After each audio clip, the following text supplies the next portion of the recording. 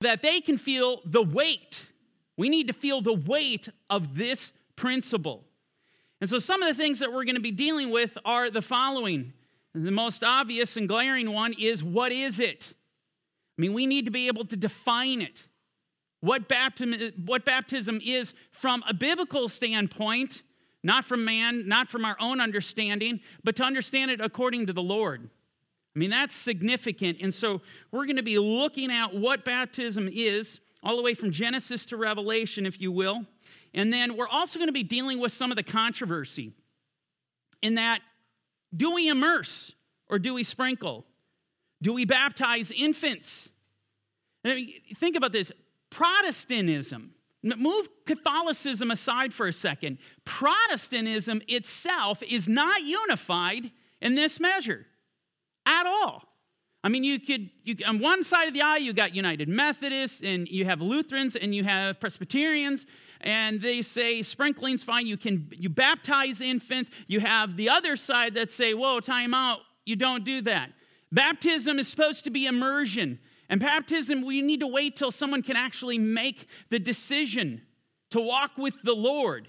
And so it's just fascinating. Protestantism itself is not unified. And they're diametrically so opposed to one another. They're very, very different. I'm going to tell you this. They're not both right. Somebody's wrong. So we need to dig into this and to know from Scripture, what do we do with this? How are we supposed to understand this? What does the Lord want us to practice? That needs to be our main concern. Something else we're going to look at is this. Is baptism necessary? Is it necessary for believers?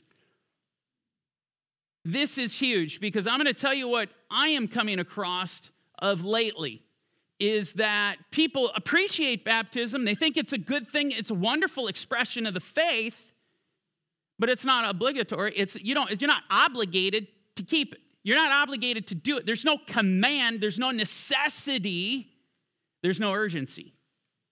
This is one of the things that we're going to attack within this series, and this actually will probably be here for a couple weeks. And so we're going to go through other things as well. But just to give you an idea, some of the points that we're going to be dealing with. With that said, the first thing I want to mention today is this. Baptism, the concept of baptism, is literally woven throughout the tapestry of the Word, of Scripture. And listen to me carefully. This is not a New Testament phenomenon, okay? You go to the Old Testament is riddled with passages, various passages portraying a baptism-like situation all over the place and in various contexts. It's incredible. And as you go from one to another, to the next, what happens with each one, you peel back another layer of understanding of what baptism really is in the sight of God and what it means to Him and how it affects relationship between us and the Father. And so what I want to do today is I actually want to begin today by taking you to the Old Testament. I want to build a foundation, an understanding, a reverence, a respect for this institution, for this event, before we ever even get into the New Testament. And so I'll kind of lead this off with a little bit of Jewish tradition. The rabbis teach that baptism goes all the way back to the garden. And this is fascinating.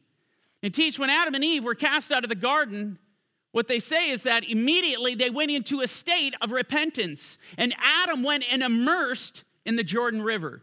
And Eve went and immersed in the Tigris. Now, what's amazing to me is two things. Number one, the rabbis take baptism all the way back to the very beginning. But the second thing that is amazing to me is they associate baptism with repentance. That there is a direct correlation, there is a direct connection. And that is something today you are going to see as a fact. It is a biblical fact. So that's really interesting. Now, to get biblical, as we open up our Bibles, we get to the first, we look at creation account. We read about Adam and Eve, and almost immediately after that, we're confronted with the greatest cataclysmic event the world has ever seen. And what is that? It's the flood. I want you to think about something because this is so important when it comes to baptism. God flooded the world. In other words, he baptized it, he immersed it. This is what he did. The question is, and where I want you to really go with this in understanding baptism, its need, its purpose, why did God baptize the earth? Why did he immerse it? Sin. As you would read in Genesis, Hamas, violence. It becomes so wicked, so vile, it had to be purified. How did the Lord choose to purify the earth? Baptism. I mean, we can learn something from this. We can draw from this that, okay, when we're talking about baptism, we're talking about a purification from sin. There's a cleansing process. Now, this is fascinating, but I want to just jump briefly to the New Testament because Peter makes this connection. The interesting thing about Peter is he comes at it from a different angle. And I want to share with you what he says. This is what he says in 1 Peter 3:20. When once the divine long-suffering waited in the days of Noah, while the ark being prepared, in which a few, that is 8 souls, were saved through water. Now, I want to point something out. Peter was very careful in his choice of words, okay? He didn't say saved from water. That's what you would expect him to say because God destroyed the earth. And you would expect him to say, no, he was saved from water. That's not what he says. In the Greek, it stands true. He says saved dia, through water. Now, I'm going to tell you, when you start throwing words, and we've talked about this, when you start throwing salvation on the table, you got my undivided attention. Now I know what we're talking about is life and death. This is meaningful. It goes to the top of my list. And Peter's throwing terms around like salvation, that Noah was saved through baptism, through the water. This is amazing. Now he goes on and he says this. There is also an antitype which now saves us, baptism. Not the removal of the filth of the flesh. In other words, we're not like the Gentiles or Greeks that, the reason we take a bath is to wash the dirt off. That's not what this is. This is what Peter's saying, and he's referring to Yeshua's baptism, that we're going into his baptism. And one thing we discover right here, right now, is baptism is not simply a fleshly thing. It is spiritual. And if you don't get that component, you will never understand baptism. You will never get it. It is totally a spiritual event. All right? Let's fast forward a moment. We're going to go back to the Torah. The time where God takes his people out of Egypt. He delivers them. He brings them to the foot of Mount Sinai for one purpose. He wants to enter into covenant with them. This is why he has brought them. We're going to enter into covenant. But here's what's interesting. He has a requirement of them. They have to do something. There's one thing specifically mentioned, and I want to share that with you. As we open up into Exodus 19, verse 10, we read, Then the Lord said to Moshe, Go to the people and consecrate them today and tomorrow and let them wash their clothes. They have to wash their clothes. Now you might say, well, we wash clothes all the time. What's that mean? You need to understand the nomenclature of Torah. When the Torah presents this, that it says washing clothes, it is saying baptism. And let me just give you an example. See, this is why it's so important. And I know you've heard me say this before. Torah is not meant to be read in isolated forms, where I take one passage and that's it. Torah is only meant to be read in its totality. This is how it's to be understood. Let me give you an example. When I go to Leviticus 11, there it says, hey, if a clean animal dies of its own, of natural causes, it is torn by beast, and you eat of it, see, the Torah kind of frowns upon it. You're not supposed to eat of it, even though it's clean. But if you do eat of this clean animal that died of itself or was torn by beast, then you shall wash your clothes. Leviticus 11 is very clear. What's interesting is just go a couple chapters later, Leviticus 17, the very exact same commandment. If you eat an animal that's clean, that dies of itself or it's torn by beast, well, then you shall wash your clothes and you shall bathe in water. And so this is why I point this out, is when we see this, that Israel's come to the foot of the mountain and they're told, you wash your clothes, what's being implied is you need to wash your body, your entire body. You're going to be prepared. You're going through a baptism, if you will. This is what's happening. Now, this is significant because there's something about this event that we learn. They have come and drawn near to God to come into covenant with him.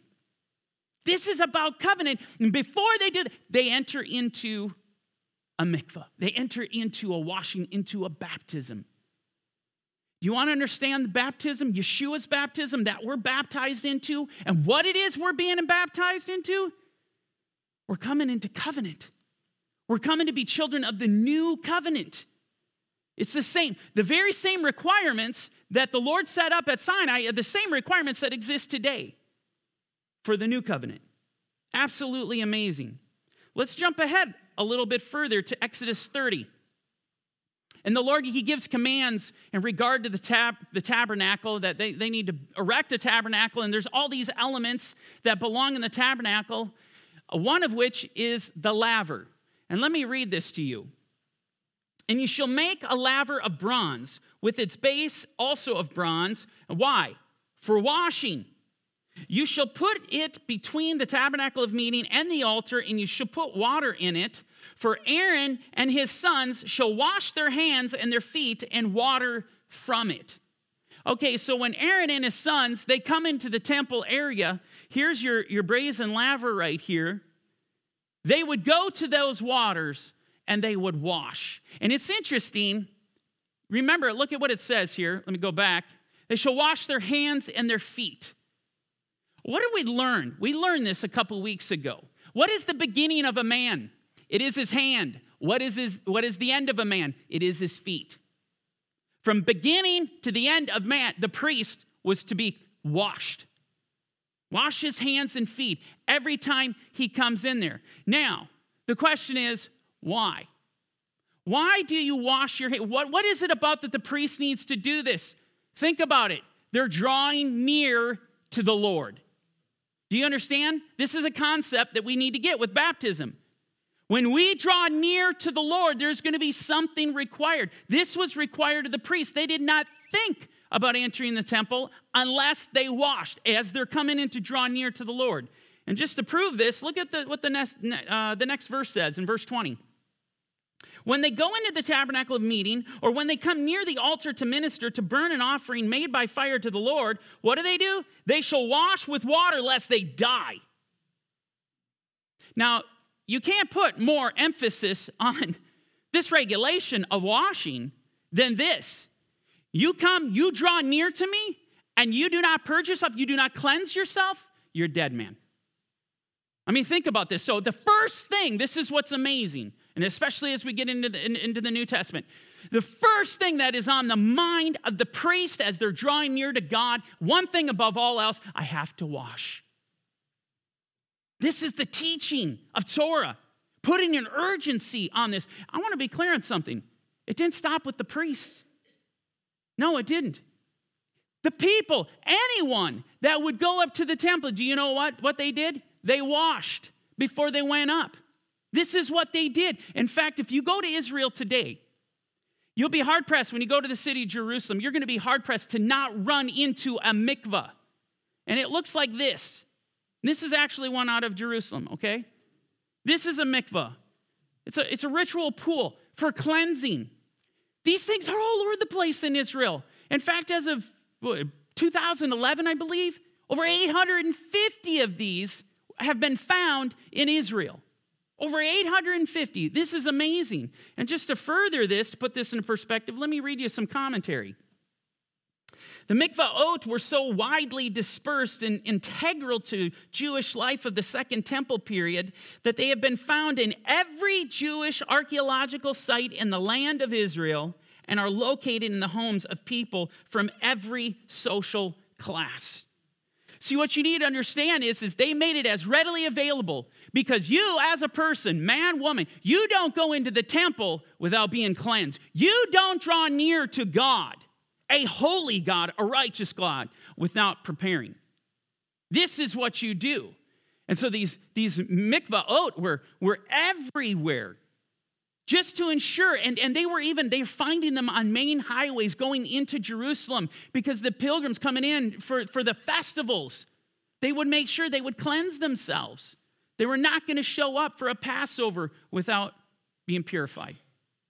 This is the reality. And we learn so much from this. Now, let me take this a step further. In Hebrew, I want to show you this. The definition is very simple. A mikvah is simply a collection, or it's a reservoir. And it could be a reservoir of water, which is this is why they call it a mikvah. There is another name, or there is another definition for this very same Hebrew word. And this is what I want to show you. It is hope. It's hope. And you think about that. So you're coming into the waters of a mikvah, and you're coming into the waters of hope. When you come into the waters of the baptism of Yeshua, you are coming into the waters of hope. See, we were outside. We were separated from God. We have a problem. Sin is the problem, but God has created the solution. He has created the waters of hope. And that's why, this was an integral part of Jewish life. It was indigenous to them. It was just the way of life. They longed to go in there. Why? Because they wanted to be joined with God. And they revered God as holy. Something that we, in our Western culture, we have no concept of holiness at all. Absolutely none. So we got to get back to our Jewish roots and understanding the definition of a mikvah, the purpose of this mikvah, of baptism. I want you to understand, for Jewish people, it's never been a symbolic gesture. It's not a symbolic gesture. It's a spiritual reality. It's completely spiritual in their mind. Let me take you and show you how the Orthodox define this term. This is fascinating. They define it this way. A mikvah is a ritual pool of water used for the purpose of attaining ritual purity. I want to stop right there. When you see, before, I used to read these terms, ritual purity, and that just sounds like legalism. It just drips of legalism, not just senseless nonsense that people did just because they're a bunch of, sinful, hateful people. It's spiritual. Do you understand? It means that it's not the worldly like. This has a concept of holiness and righteousness to it.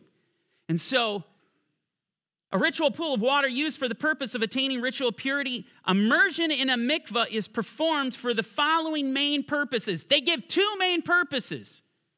You want to pay close attention to what we're about to see. The first one is this.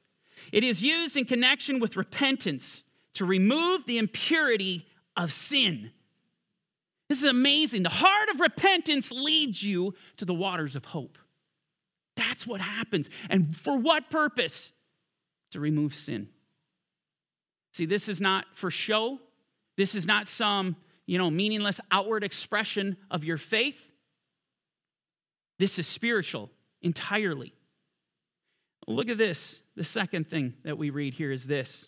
It is also used in connection with conversion. Conversion. Think about this. In the context of the baptism of Yeshua, why is anyone going to get baptized in Yeshua? That baptism is to convert, to become disciples of Yeshua, to become followers of him, to come into the faith. That's what it's for. Now listen to what happens as we go on. Because the convert has taken upon himself or herself to adopt the lifestyle of a Jew that is based on the recognition of God as King of the universe and on the obligation to perform the commandments of the Torah. Absolutely mind-blowing. As they affiliate, so conversion is specifically affiliated with baptism, with going through the mikvah, but it's all under the guidance and understanding of two things. These two things. Recognition of God as King of the universe, we must confess him. You must confess him as Lord of heaven and earth. And the other thing is you know that what you're being immersed into is commitment. You are going to walk in his commandments. You're going to be, and this is what Paul said, I've been crucified with Christ. It's no longer I who live, but Christ that lives in me. This is the reality. This is what's being asked. So we're going to keep the Torah. These are the things. Now, this is interesting because we keep running over this in this particular series. It's the structure of the faith. These two very things are the very things that define the elect in the book of Revelation. As we look in Revelation 14:12, it says, here's the patience of the saints. Here are those who keep the commandments of God, the Torah, and the faith of Yeshua. The very things that are tied with conversion. Absolutely amazing when you look at this. Now, something I want to mention here in addition to this, if you wanted to convert to the faith, and it's being presented here through the Orthodox and through the history of the Jewish people, before Yeshua ever came on the scene, before there was a gospel of Yeshua going forth, if you wanted to convert, it was never optional, presented as an option that, hey, if you'd like, you should really go through a mikvah. And you know, one of the other conversions, as we know, proselyte, you had to be circumcised. Torah's very clear on this. So, you definitely got to be circumcised. But, as far as the washing, it's a good thing to do, but don't worry about it. I'm making a point. You cannot go anywhere in the history of the Jewish people with that mindset, with a mindset that we see has crept into Christianity today. It doesn't exist. In fact, let me show you how strongly they believed in this. And I'm going to take you back to the Talmud for a second, the Babylonian Talmud. The sages said whether the convert had performed ritual ablution, which is to say a mikvah, going through baptism, but had not been circumcised, or whether he had been circumcised but had not performed the prescribed ritual ablution, he is not a proper proselyte, unless he has been circumcised and has performed the prescribed ritual ablution. In other words, what they're saying is, you will never be, you can get circumcised. If you do not go through this baptism, you are not a convert. You are not one of us. You're not in the faith.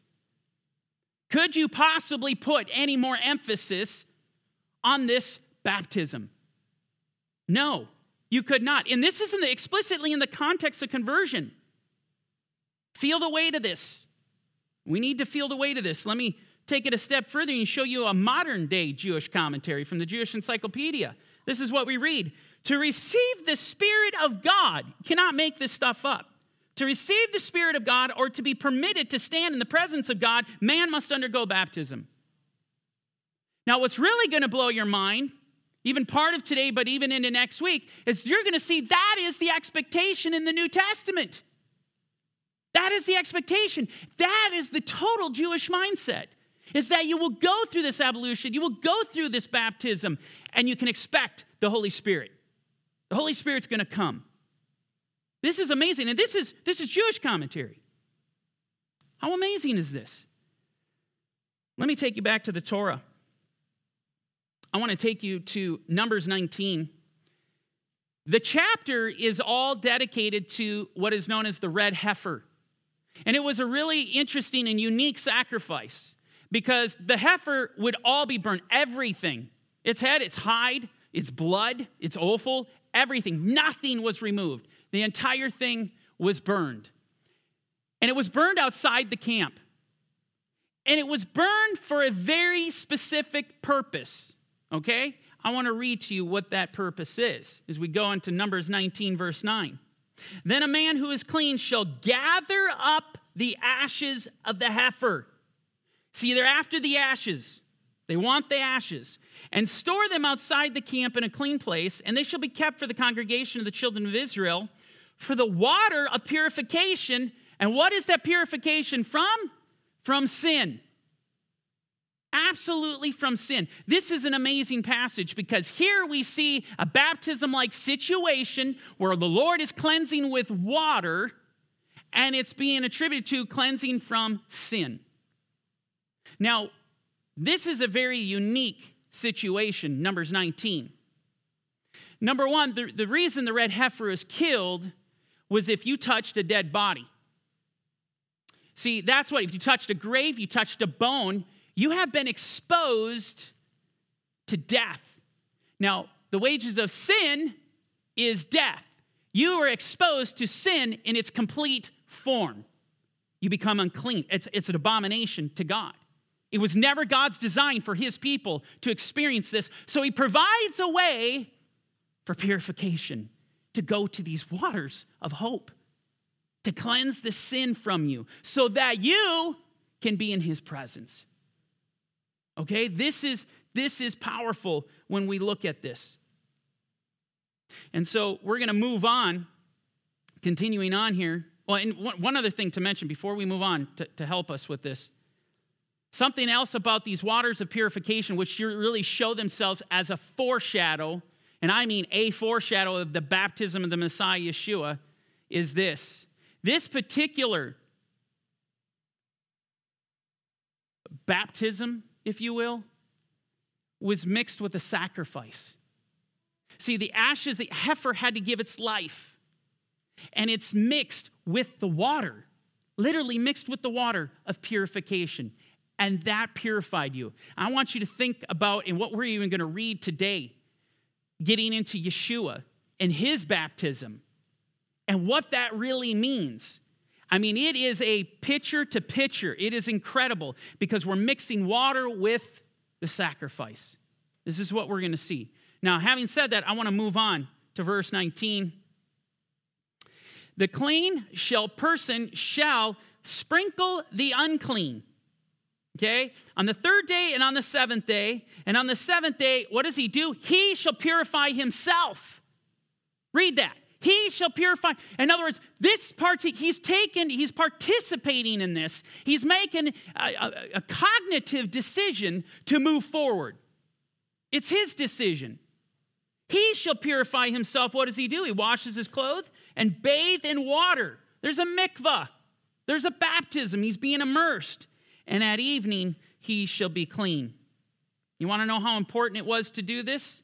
We continue on in verse 20. We read this. But the man who is unclean and does not purify himself, that person shall be cut off from among the assembly because he has defiled the sanctuary of the Lord. The water of purification has not been sprinkled on. He is unclean. See, this is similar to the priest. You don't do this, you don't wash, you die. You're cut off. And so the point here, what I want you to draw from this is baptism, as we look at all the variations thereof in the Torah, in the Old Testament, it's not simply presented as something, this is wonderful to do. It's a great expression of my faith. No. It's way more than that. It's way more than that. It's completely spiritual in nature. It is imperative to do. It is the will of God. It's what he called us to do. So as we look at all these stories, just take away from the beauty, take away from it the power, the meaning of baptism and its importance. And what we're going to do is we're going to take this into the New Testament now. And I'm going to take you to Matthew chapter 3, verse 1. And this is what we read. In those days, John the Baptist came preaching in the wilderness of Judea and saying, repent, for the kingdom of heaven is at hand. Now, I have a reason for beginning, and we're not going to Yeshua's baptism first. We're going to go to John's baptism first. And the reason is I've had so many people over the years, people that I've even baptized, ask me this question. What about John's baptism? Is that a different baptism, or is that the same baptism? What do you do with this? And so we're going to dig into this. And here we see John, his ministry was repentance. This is very important. Moving on to verse 5. Then Jerusalem, all Judea, and all the region around the Jordan went out to him and were baptized by him in the Jordan. And what were they doing? Confessing their sins. So the entire ministry of John the Baptist was repent, that's it. And what did he do? He brought them into mikvah. He brought them into baptism. That's why he's called Yochanan the Immerser, right? John the Baptist. His entire ministry is bent on that. And here again, we see repentance coinciding with mikvah, coinciding with baptism. But then we continue and get to what I really want to get to.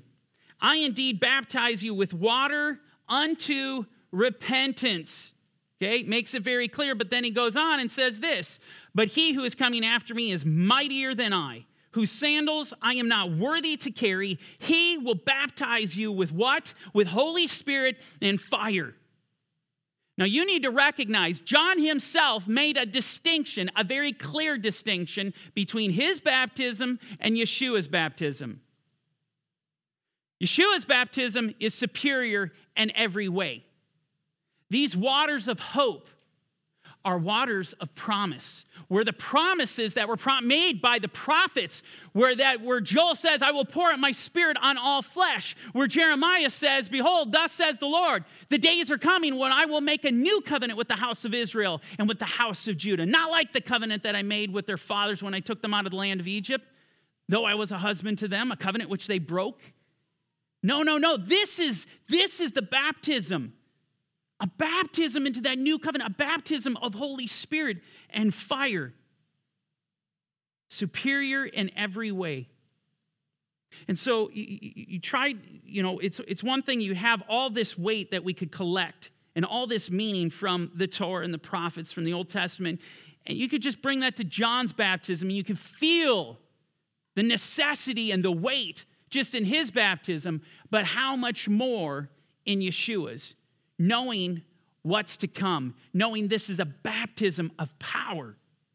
Now, with that said, I want to give you a living example of this distinction. And getting into Acts 19, the Apostle Paul is bringing the gospel out. And in Acts 18, verse 1, we read this. And it happened while Apollos was at Corinth that Paul, having passed through the upper regions, came to Ephesus. And finding some disciples, he said to them, did you receive the Holy Spirit when you believed? Now, some of you need to understand, this is his expectation.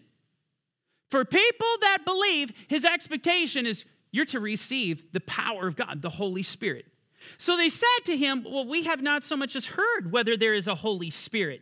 And he said to them, into then what were you baptized? Do you just get that? He just tied baptism in with the faith. In other words, what I'm saying, as a necessity, his expectation is okay, you're in the faith, you believe, well, how come you don't have the Holy Spirit? Well, we were baptized into John's baptism. This is the deal. This is what they're going to go on and say. But he's tying this together. This Holy Spirit, this type of baptism. I mean, I look at this and I'm in awe. Did you receive the Spirit? And he doesn't understand, why then were you baptized? Or what baptism were you baptized with? And then, of course, they say into John's baptism. Now, it makes sense. The distinction is made. John himself said he's going to baptize with the Holy Spirit. They didn't have the Holy Spirit because they weren't baptized in the right baptism. Think about how much emphasis we need to put on the right baptism. We need to have the right baptism. We need to be baptized in Yeshua. And we continue on. And then Paul said, John indeed baptized with the baptism of repentance, saying to the people that they should believe on him who would come after him, that is on Messiah Yeshua. When they heard this, they were baptized in the name of the Lord Yeshua. Now here's what's interesting. They were rebaptized. They were rebaptized because they had not embraced, they had not participated in the baptism. The baptism they needed, the baptism into the new covenant, into the power. And when Paul laid hands on them, look at this, the Holy Spirit came upon them, and they spoke with tongues and prophesied. See, you remember what we were talking about as we looked at this expectation of that in the Jewish encyclopedia, to receive the Spirit of God, to stand in the presence of God. What do you need? You need to go through this baptism. You need to go through mikvah. And you literally see an example of exactly what they laid out. These believers went through this. They confessed Yeshua, and immediately power came down. Now, is it always like that? Even in the New Testament, it is not. Where we see this manifestation of prophecy and of gift of tongues. I mean, that's at the Lord's discretion, but there is Holy Spirit given. And so this is very important. Now, going to Ephesians 4:4, I want to tie it in with this. There's one body, one Spirit, just as you were called in one hope of your calling, one Lord, one faith, and what? One baptism. There's only one baptism. And Paul's referring to the Messiah, Yeshua. There's only one baptism that leads you into the new covenant. There's only one baptism that leads you to be anointed with the power from on high. Is that one. Now, digging into this deeper to understand what this baptism is, I want to take you to Romans 6. And this is what we read. What shall we say then? Shall we continue in sin that grace may abound? Certainly not. How then shall we who died to sin live any longer in it?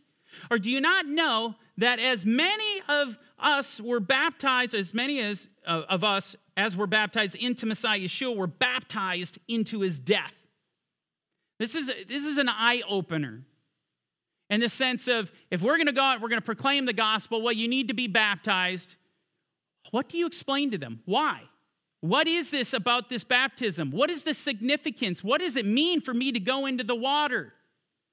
See, when you actually go in and you are immersed, you are going into the grave, and you are literally emulating the death of the Messiah. You are testifying to the truth of who he is, that he paid the price for sins. But not just that, then Paul goes on and he says, therefore we were buried with him through baptism into death, just as Messiah was raised from the dead by the glory of the Father, even so we should walk in the newness of life. So we go down into the water, we're buried with him in death, and we're mindful of the price that he paid, the sacrifice he made for us, and we can have the confidence, knowing we are in the waters of hope, that when we arise out of that water, we are new.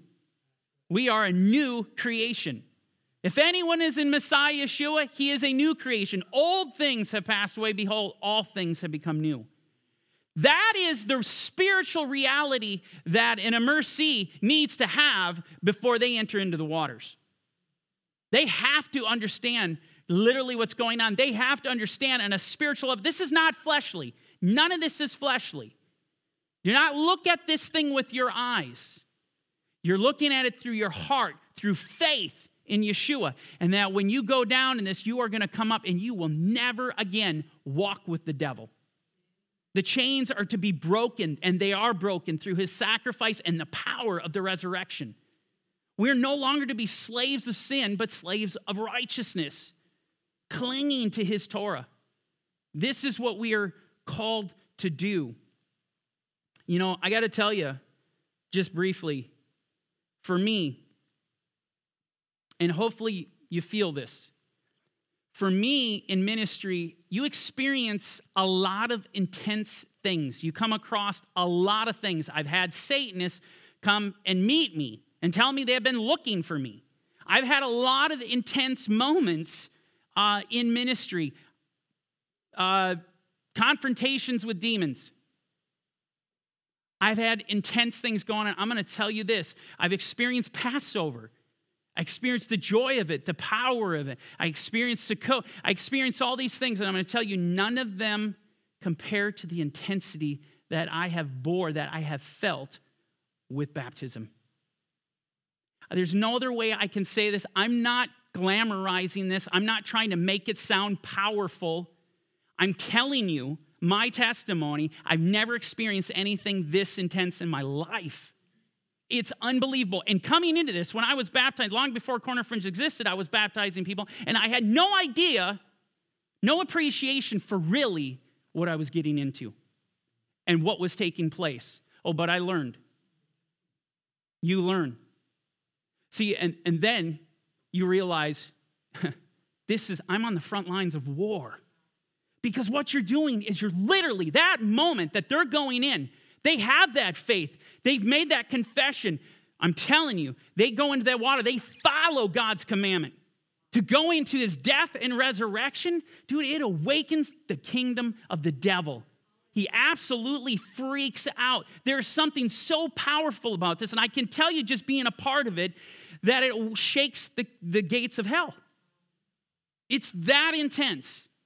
And so now, when I do it in baptism, guess what Daniel does? He fasts.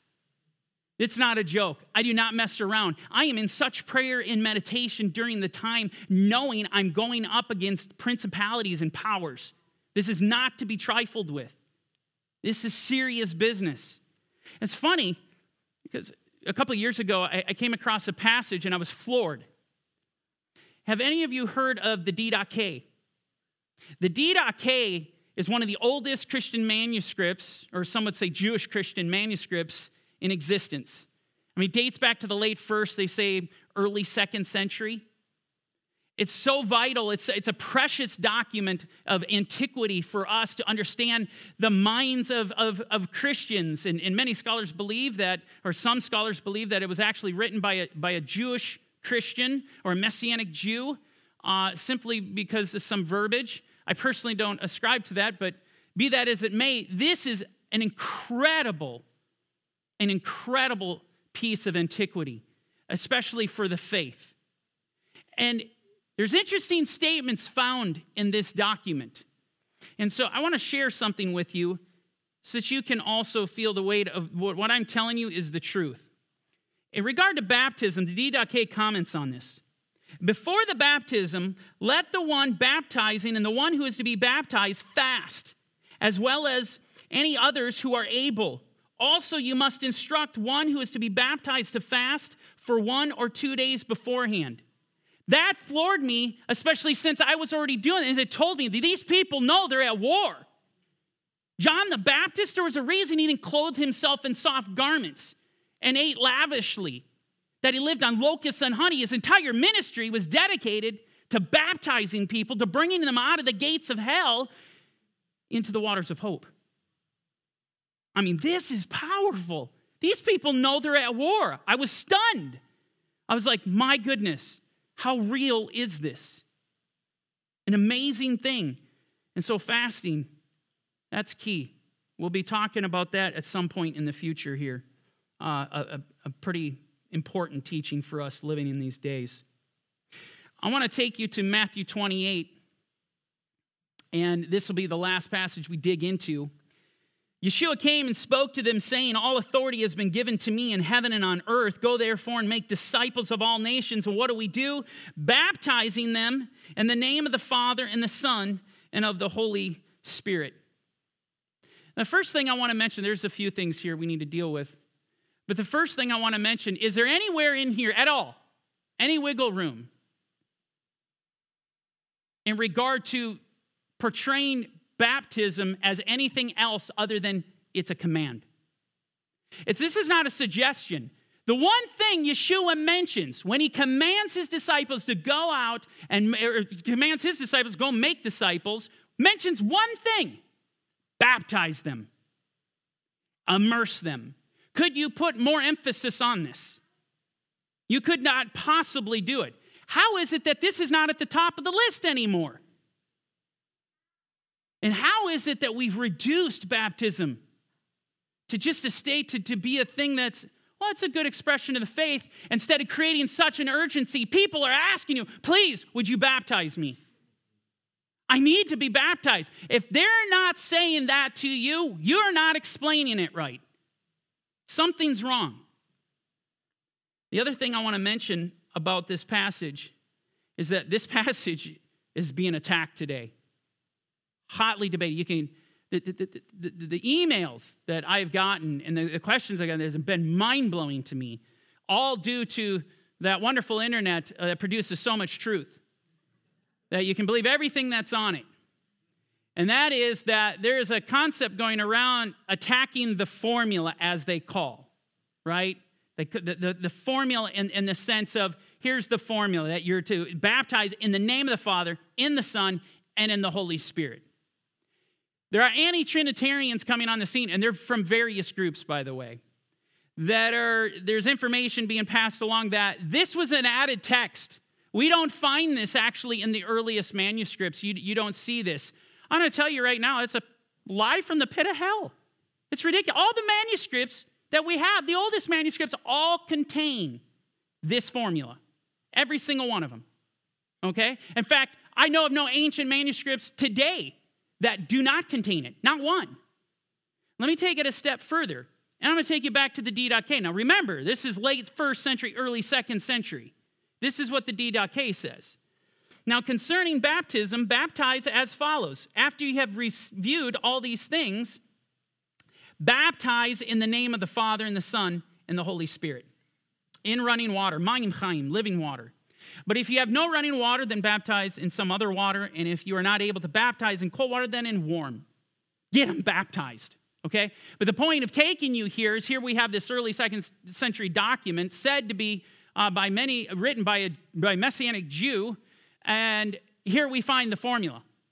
In addition to all the old manuscripts that we have of Scripture, of Matthew, I'm going to take it a step further. Tertullian, 2nd century again. He says this, not that in the waters we obtain the Holy Spirit, but in the water under the witness of the angel, we are cleansed and prepared for the Holy Spirit. In this case also, a type has preceded, for thus was John beforehand, the Lord's forerunner, preparing his ways.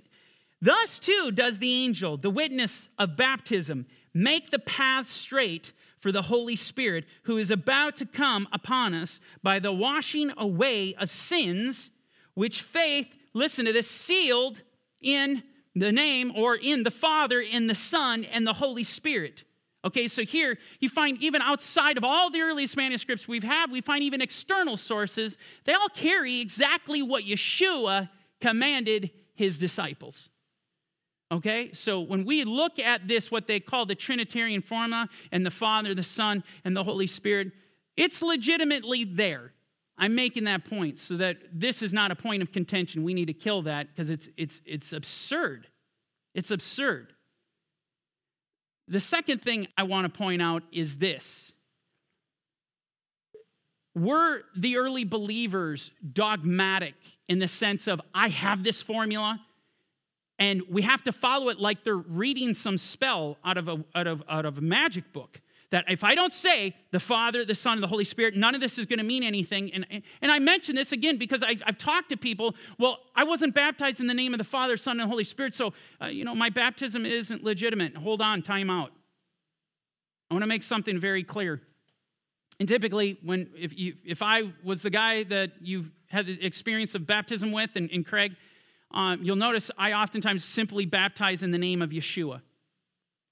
And does that qualify for the whole Trinitarian formula, as they say? Absolutely. Actually, what you're going to find is when you go into Acts, we already read it. What did we just read in Acts? We read this. When they heard this, they were baptized in the name of the Lord Yeshua. This is Acts 19. This is when Paul is finding these people who were baptized by John. They needed to be rebaptized. How did he baptize? He baptized them in the name of Yeshua. See, remember what John said in his little epistle. Whoever has the Son has the Father. It's that confession, all right? And that's the point. And let me take it a step further. Acts chapter 2, verse 36. This is Peter. And this is after the Shavuot event. People are freaked out. Therefore, let all the house of Israel know assuredly that God has made this Yeshua, whom you crucified, both Lord and Messiah. And they respond this way. Now, when they heard this, they were cut to the heart and said to Peter and the rest of the apostles, men and brethren, what shall we do? Then Peter said to them, repent and let every one of you be baptized in the name of Messiah Yeshua for the remission of sins, and you shall receive the gift of the Holy Spirit. Peter baptizing them. You're to be baptized in the name of Yeshua. So my point is whether someone had said to you in the name of the Father, the Son, and the Holy Spirit, that's fine. That's fine. That's recognizing the Godhead in its perfect totality. There's nothing wrong with that. Or if they just said, you're baptized in the name of Yeshua, you're not missing anything. All right? And so what we're going to do is we're going to end here